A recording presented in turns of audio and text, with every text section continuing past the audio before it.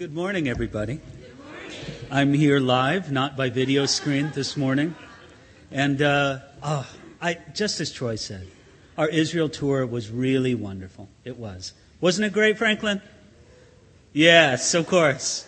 So we just had the most wonderful time. And, if it's possible for you to join us, I know it's a big thing. I don't take it lightly, what a large time it is to get away and the cost and all of that. But all I can say is that it was a tremendous blessing for all of us who were able to go. And thanks so much for your prayers, because we know that people's prayers behind us made all the difference for it. And it was kind of cool that it worked out for us to, do the video here. Now, I don't know, and maybe I'm not supposed to say this. I'll look. I don't know. Troy is usually the one I look at. He doesn't know what I'm going to ask, though. So I just... Okay, we're live streaming our services now. Now, you're not supposed to know that, because otherwise, like on a rainy day like this, you'd stay home and, well, I'm not going to go to church. I'll just live stream. But don't do that.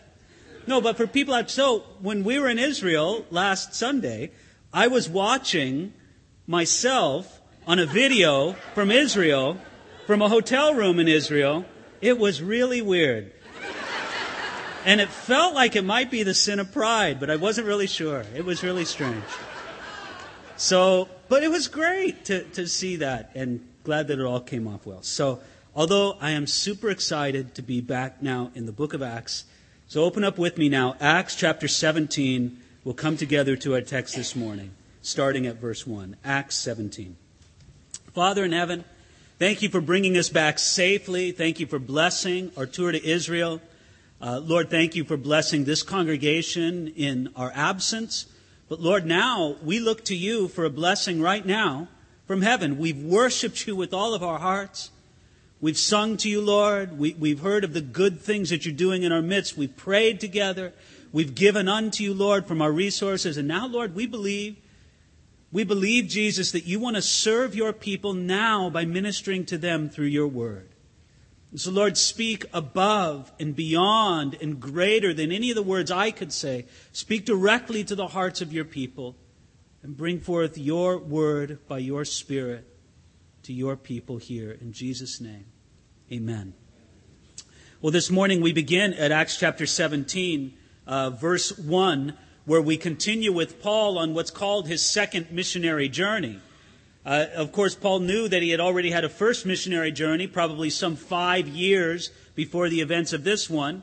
And in the previous portion that we considered in the book of Acts, Paul had just come from the city of Philippi, where God did dramatic things, ended up with Paul's imprisonment, an earthquake, him being set free, the salvation of the Philippian jailer. All this is in the last study that we looked together, and you could look that up online or at our media desk or whatever you please. But at the end of it all, Paul got kicked out of Philippi, which was his story at a lot of different cities, and it's going to be his story in cities that we take a look at today. He got kicked out of Philippi, and they sent him on his way to a city called Thessalonica. Verse 1, Acts chapter 17. Now when they had passed through Amphilos and Apollonia, they came to Thessalonica, where there was a synagogue of the Jews. Then Paul, as his custom was, went in to them, and for 3 Sabbaths reasoned with them from the Scriptures, explaining and demonstrating that the Christ had to suffer and rise again from the dead, saying,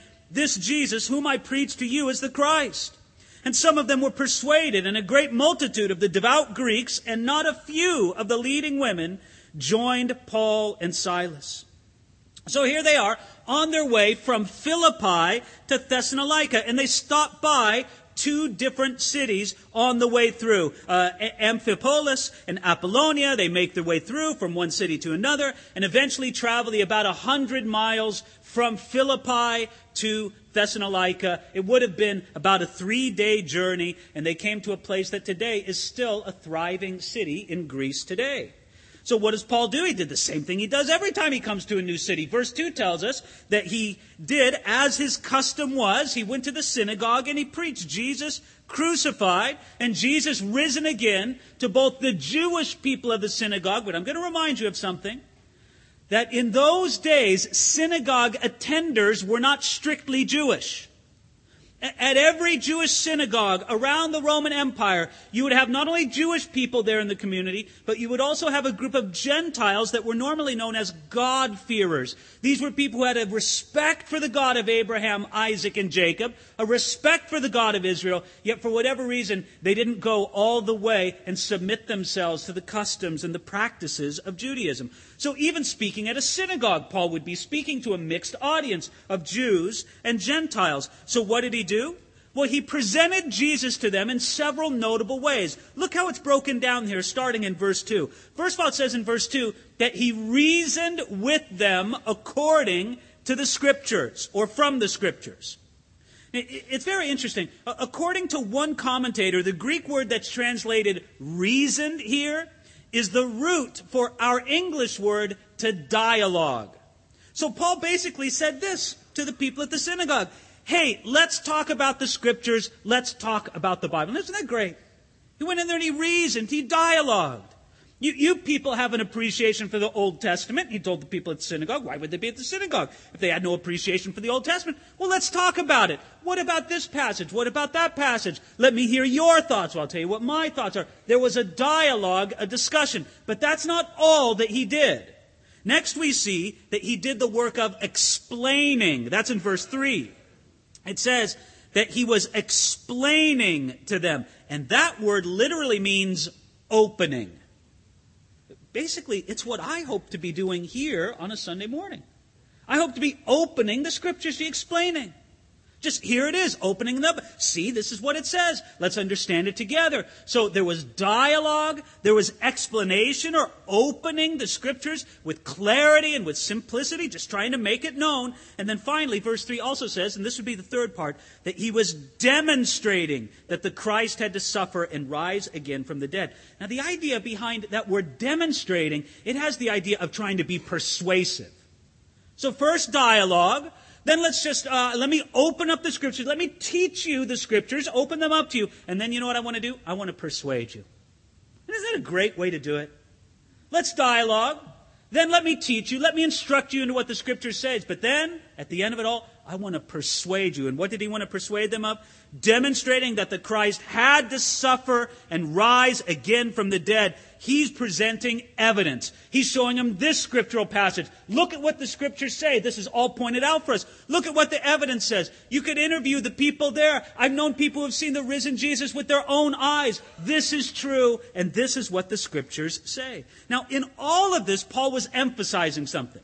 In all of the reasoning, and all of the explaining, and all of the demonstrating, notice what his topic was. Verse 3 says, "This Jesus, whom I preach to you, is the Christ." He emphasized who Jesus is. Very important, right?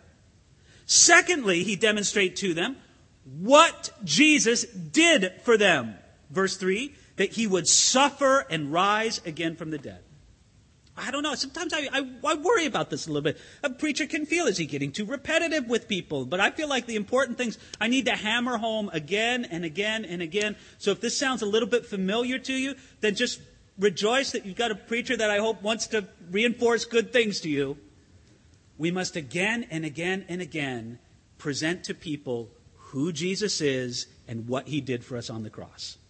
That's the center of it all, isn't it? It's not a campaign about church membership or this list of rules or that list of regulations. What do we want to preach? We want to preach Christ and him crucified. Who Jesus is and what he did for us on the cross in the empty tomb. It's not that complicated, but unfortunately it's all too rare in our day and age. Who Jesus is and what he did for us. And this is exactly what Paul was doing there in the synagogue at Thessalonica. He did it by reasoning, he did it by explaining, he did it by demonstrating, but the whole point of it was, this is who Jesus is and this is what he came to do. Well, notice, verse 4, this was the effect. Some of them were persuaded. You mean, among those hearers, there was a good response from some of them. And when it says some, it's not just a few. Because the text goes on to tell us in verse 4 that it was a great multitude of devout Greeks. That would be those God-fearer type peoples that I told you about before. But then also some very prominent Jewish women. And many of them, it said, not a few of the leading women.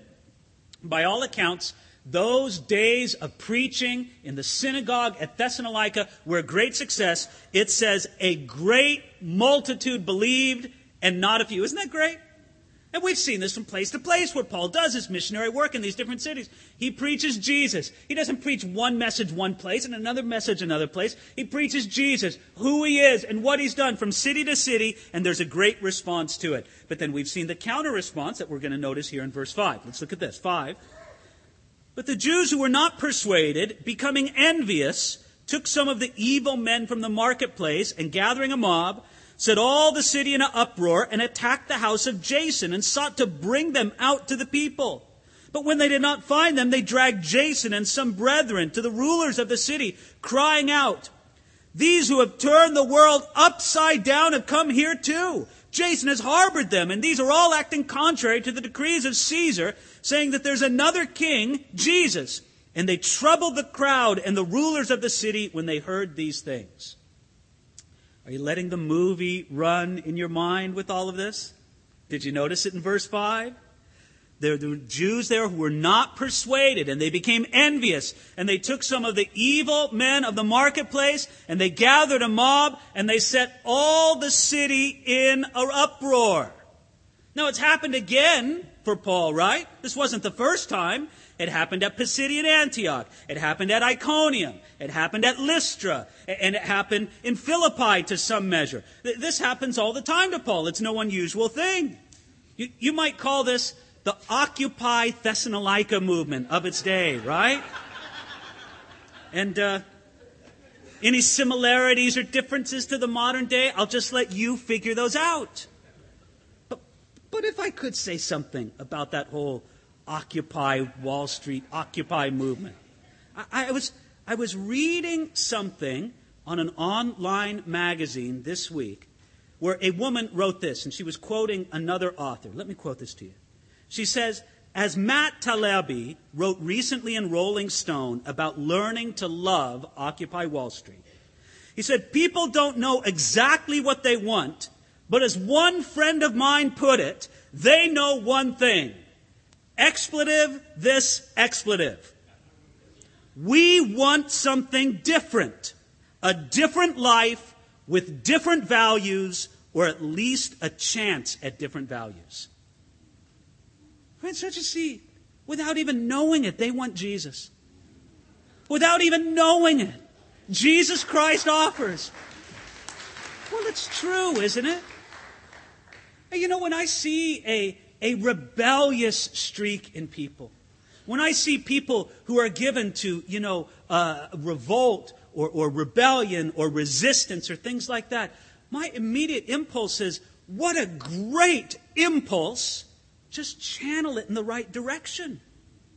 You see, folks like that, like the man who's quoted right here in this article, he doesn't even know it, but he really wants Jesus. And if he's really disillusioned, I pray that he become really enlightened in the truest sense of the word, of what enlightenment really is, to have the light of Jesus Christ shine on his life.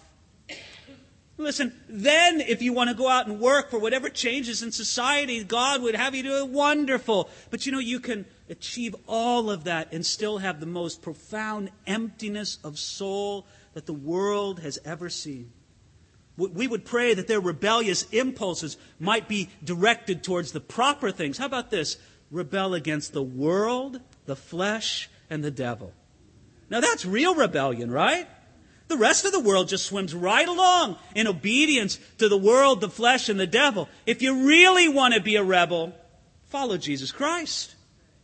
In any regard, this whole mob, verse 5 says that they attacked the house of Jason. And Jason was a Christian in Thessalonica. And his house seems to have been a center for some of the Christian activity. And so when the evil men from the marketplace came and they didn't find Paul and Silas there at Jason's house, they attacked Jason himself and some of the brethren who were with him. And what did they do? Verse 6 says, they cried out. This is classic, verse 6. These who have turned the world upside down have come here too.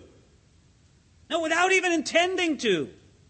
This mob of rabble, whatever you would call them, from the streets of Thessalonica, They accused these Christians in a way that actually played them a wonderful compliment. They looked at Paul, they looked at Silas, they looked at this community of Christians, and they said, "You're changing everything in the world." And I think Paul, if he would have heard those words, which I'm sure he did one way or another, he said, "Gee, do you really think so?" See, the problem is with these folks is that they thought that the world was right side up to begin with, right? And when Paul was doing was actually turning it right side up, but to the rest of the world, it looked upside down. What they were actually saying was something like this: these men have radically impacted our world, and nothing else seems the same. Well, good on you for that. What a testimony to their work. And I would say this, that God willing and God blessing, people would say the same things about the effectiveness of Christianity today.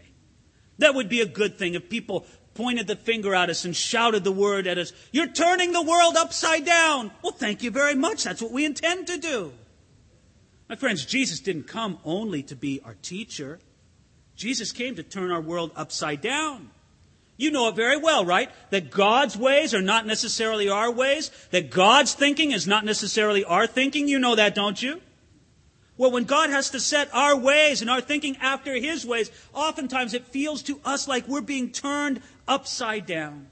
Now, there's so many examples of this, more than I can count in the Bible about front and back about this same principle. But let me just give you one example from the Scriptures, from Luke chapter 12, how Jesus gave this wonderful example of this upside-down thinking. He spoke about a rich man who had great wealth. And all that rich man could think about was building bigger and bigger barns, right? That's what I'm going to do. I'm rich. I'm doing great in business. Well, what am I going to do? Well, I'm going to build more barns to store more of my stuff. And he looked like an utter success. We might make that man a civic leader today or recognize him as a prominent man in the community. Do you know what Jesus said to that man? Jesus took a look at that man and he said, "You're a fool because you've made no provision for your soul." There you are. You've made all your money. You've succeeded in life. There you are. You've done all these wonderful things. Good on you for all of that success. But you know what you've neglected? You've neglected your very soul. And that, in and of itself, it makes you a fool. Now, let's face it. According to the thinking of this world, that's upside-down thinking, isn't it? But it's right side up in the kingdom of God.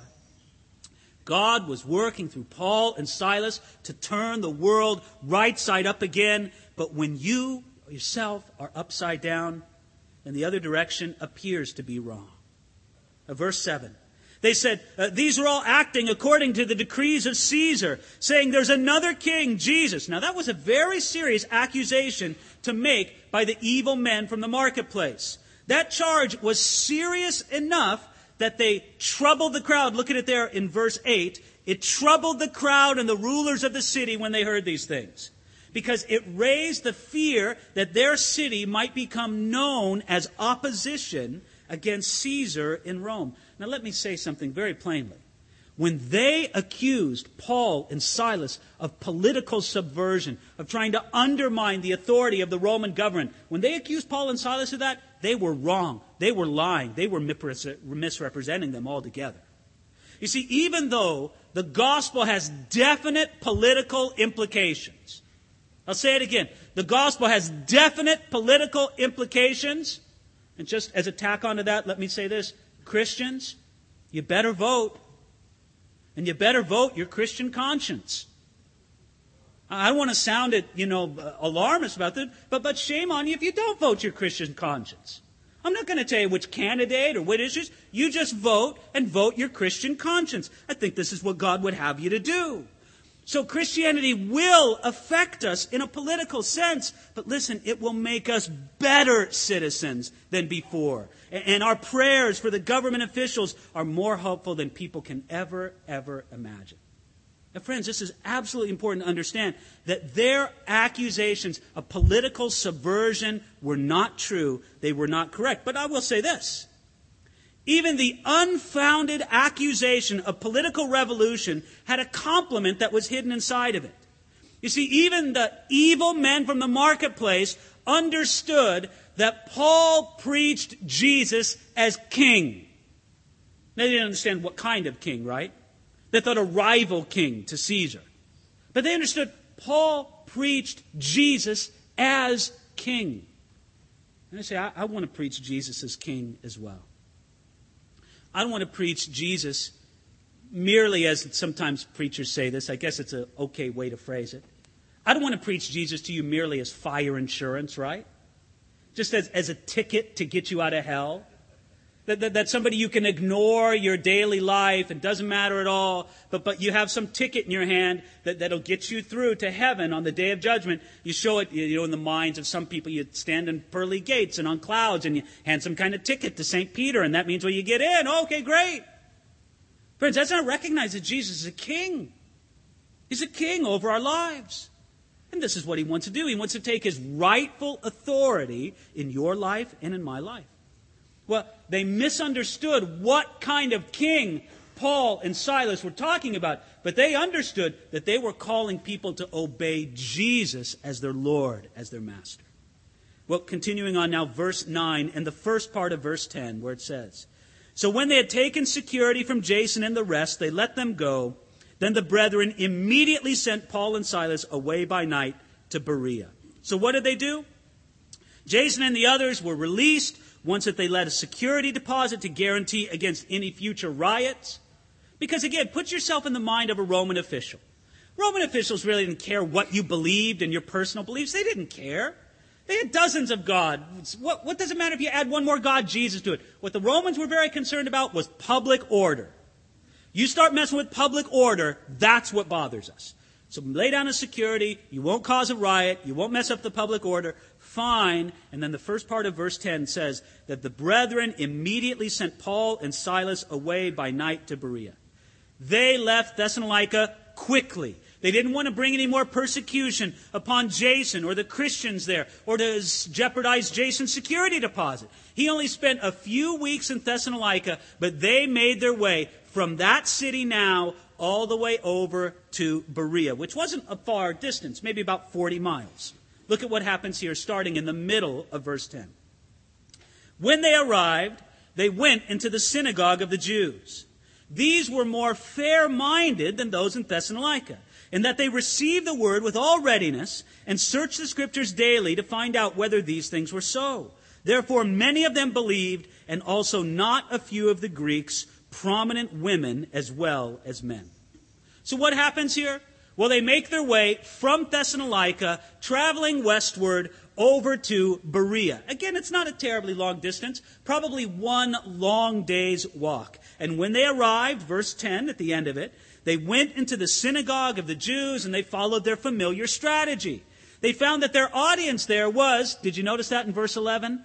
More fair-minded than those in Thessalonica. Now, why would they be more fair-minded? Well, there's two reasons. First of all, verse 11, they received the word with all readiness. That made them more fair-minded. Secondly, they searched the Scripture daily to find out whether these things were so. Now, think about those two things. Number one, they received the word with all readiness. Number two, they searched the Scriptures daily to find out whether or not these things were so. Now I want you to think about that. The Bereans, the people there at the synagogue in Berea, they heard the teaching of the most famous apostle and theologian of the early church, the Apostle Paul. They heard the author of more than, or at least, 13 New Testament books that are attributed to him. Yet what did they do? When they heard the Apostle Paul preach, they looked it up in their Bible to make sure that he was on track. Isn't that a great thing? I think it's a great thing. I love it when somebody comes up to me and says, I don't understand this that you taught, Pastor. It doesn't seem to say that in my Bible. What about that? That's a wonderful thing. You guys should be teaching that. You should be receiving it that way. Listen, I think I speak the truth to you. I endeavor to with all my heart. But I need to warn you. Not every man that opens up a Bible and starts reading Bible verses is really teaching you truth from the Bible. It isn't necessarily a match. You have to do exactly what the Bereans did. It says that they searched the Scriptures to see if these things were so. They checked for themselves. You see, when the Bereans heard the Apostle Paul preached, their settled reaction wasn't like this. They didn't say, "Oh my, he's a fine speaker." It wasn't this, "Oh, I like the way he talks." It wasn't, "Oh, what an amazing or funny or entertaining preacher." Instead, the Bereans wanted to know, are these things so? Does the man teach the truth? We got to search the Scriptures daily to find out whether these things are so, because I said to you before, not everyone who opens a Bible and starts talking is really teaching the Bible. And look, if you break it down, look again at verse 11 there. See what it says about their research. It wasn't casual. It says, first of all, they searched the Scriptures. Friends, there's some things in the Scriptures that are just going to come to you by searching. You got to search it. You can't just take a casual look at it. You can't just read it with sort of a blah, blah, blah, blah, blah speed reading through the Bible. You got to search the Scriptures. Number two, they searched the Scriptures what? Daily. They made it regular. It wasn't a one-time quick look. They made it a point of diligent, extended study. They searched the Scriptures daily. And then notice this, they searched the Scriptures daily to find out. To find something out. You see, they believed that they could read the Bible, and catch this, read the Bible and find out truth from the Bible. From them, the Bible wasn't just a pretty book of poetry or mystery or spiritual inspiration or thoughts for the day. The Bible was a book of truth, and the truth was there to find out. So they searched the Scriptures daily to find out if these things were so.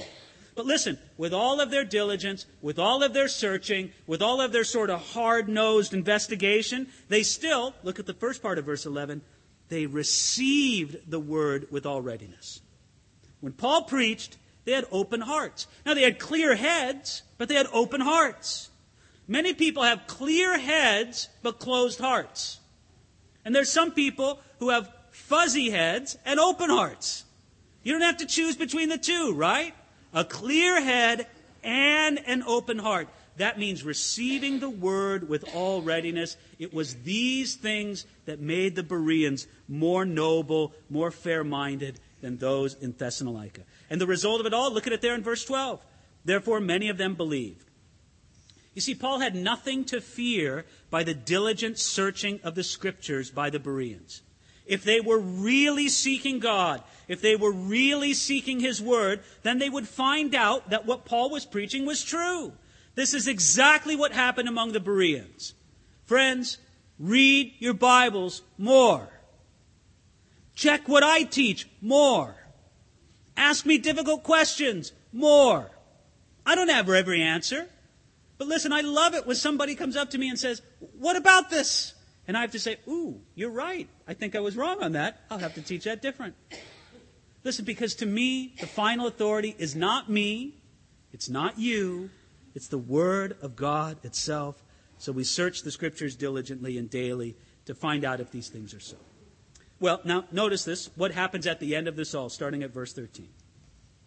But when the Jews from Thessalonica learned that the Word of God was preached by Paul at Berea, they came there also and stirred up the crowds.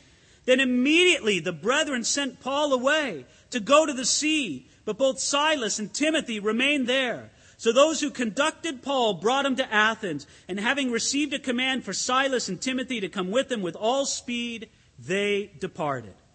So what happens? Well, some people were not happy with what Paul was doing in Berea. It was becoming too popular. Too many people were believing. Too many people were coming to trust in who Jesus is and what He had done for them, on the cross. And so those people from Thessalonica weren't content to only drive Paul out of their own city. They made the walk all the way over to Berea to drive Paul out of that city as well. Verse 13 says that they stirred up the crowds. Now, by my count, this is at least the 5th city that Paul was run out of by an angry mob. How'd you like that on your resume, right? You going to hire that guy for your next pastor? Well, maybe you should, right? How many cities have you been run out of by angry mobs? Well, that was the Apostle Paul in this situation, right? Because fearlessly he preached, and he would preach for as long as he could, but when it was time for him to go, when the angry mob was pushing him out, he went. Verse 14 says, immediately the brethren sent Paul away. The Christians in Berea sent Paul away to Athens, fearing for his life and a total disruption of the work there. But notice what else it says in verse 14. It says, but both Silas and Timothy remained there. You see, Paul said to Silas and Timothy, you guys stay in Berea. There's something good going on here. I don't want to leave this work without some people who can develop it. I'll go, but you guys stay. And to me, that simple act of Paul leaving Silas and Timothy behind in Berea speaks very powerfully. Because Paul started across the Aegean Sea into Europe with a team of 4. He left Luke in Philippi. He didn't leave anybody in Thessalonica because apparently the church was doing well enough there with Jason and everybody else there. But now in Berea, he leaves his other 2 assistants, Timothy and Silas, and he goes all by himself on to Athens. He took this already weak, small team that he had, and he divided it even more because Paul cared very deeply about those congregations that he left behind. Now, this is important to me on a few different levels. First of all, it shows me this. It shows me that Paul cared very deeply about discipleship, not just conversion. You say discipleship, what does that mean? Well, it's actually sort of a Christian buzzword, isn't it? But discipleship simply means to go further, to go deeper, to go more mature in your Christian life. Paul was not concerned with just getting people, so to speak, to sign up on the enrollment list of Christianity. But he wanted to teach them and to train them into what it really means to be a follower of Jesus, not just once a week, but every day of their lives. And friends, I don't know about you, but to me, that's very precious. It speaks to me. It speaks to me about my own life, and it speaks to me about what we should be as a congregation. Yes, we should have a great passion for bringing people to Christ, and a greater and greater passion for it.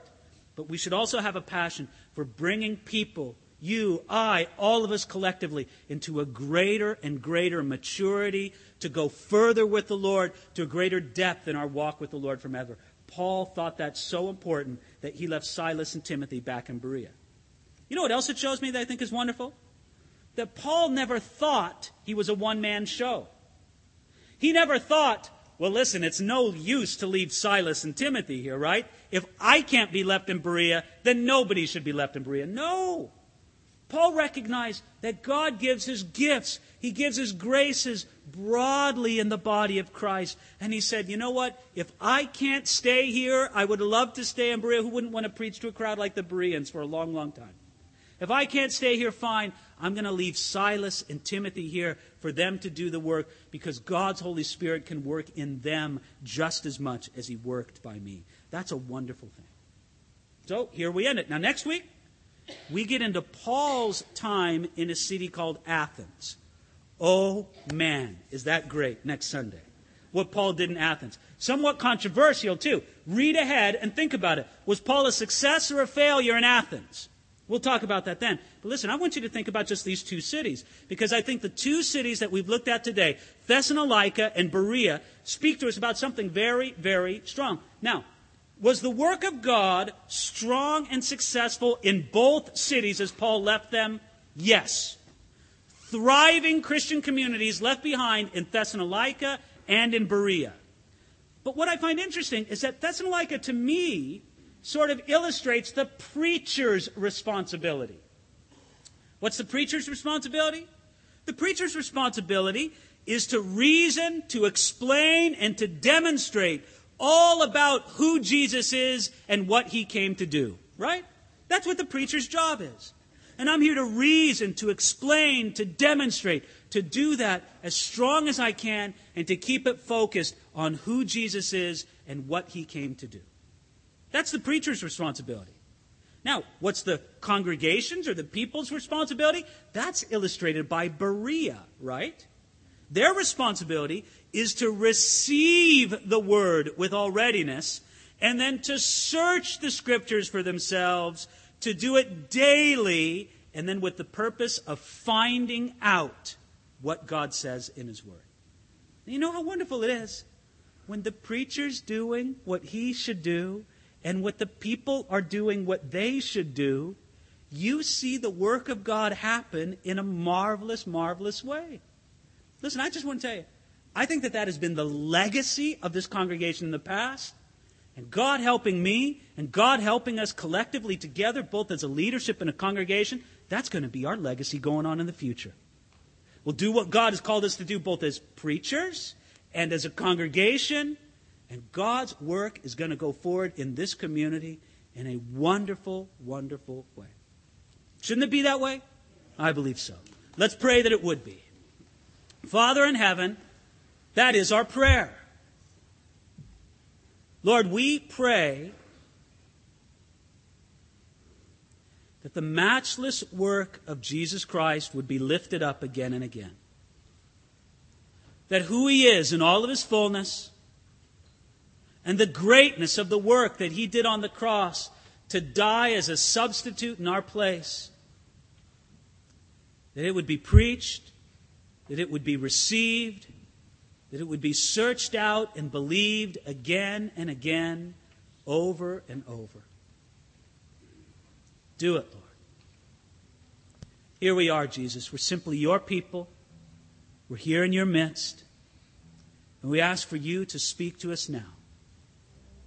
I want to pray in particular, Lord, that you would move upon the hearts of any people here, Lord, who have yet to trust in you. Lord, won't you move them to do so? Won't you move them, Jesus, to put their faith in you? And Father, to receive what only you can give. King Jesus. King Jesus who rescues us not only now but in the age to come. King Jesus who's our life. Move upon those who you're calling to yourself, Lord. Move upon all who will believe. Move upon them now. Friends, while heads are bowed, eyes are closed reverently before the Lord, I shouldn't leave without just simply inviting people to put their trust in Jesus. This is all you need to do. You need to look at Jesus crucified and say, He did for you on that cross what you could never do for yourself. That Jesus died to pay the penalty that you couldn't pay. If you've never received that before, why not? If you've never put your trust in Jesus, if you're crying out for a different kind of life, a different kind of values, a different kind of living, Jesus Christ is here to offer it to you, but you have to come to Him by way of the cross. So if that's you, I want you to pray this prayer with me right now. You need to pray it. You don't need to shout it. You can say it in a whispered voice. But pray it now in sincerity of heart before you, Lord. Lord Jesus, I come to you knowing I need you. I come to you with a heart full of repentance. I want a different life. I want different values. I don't know if I can change the world, Jesus, but I want you to change me. So I look to you, Jesus, on the cross, bearing the penalty for my sins, and I say, I receive it. I trust in it. I connect with that by faith right now. Fill my life, Lord Jesus. I surrender to you. In Jesus' name.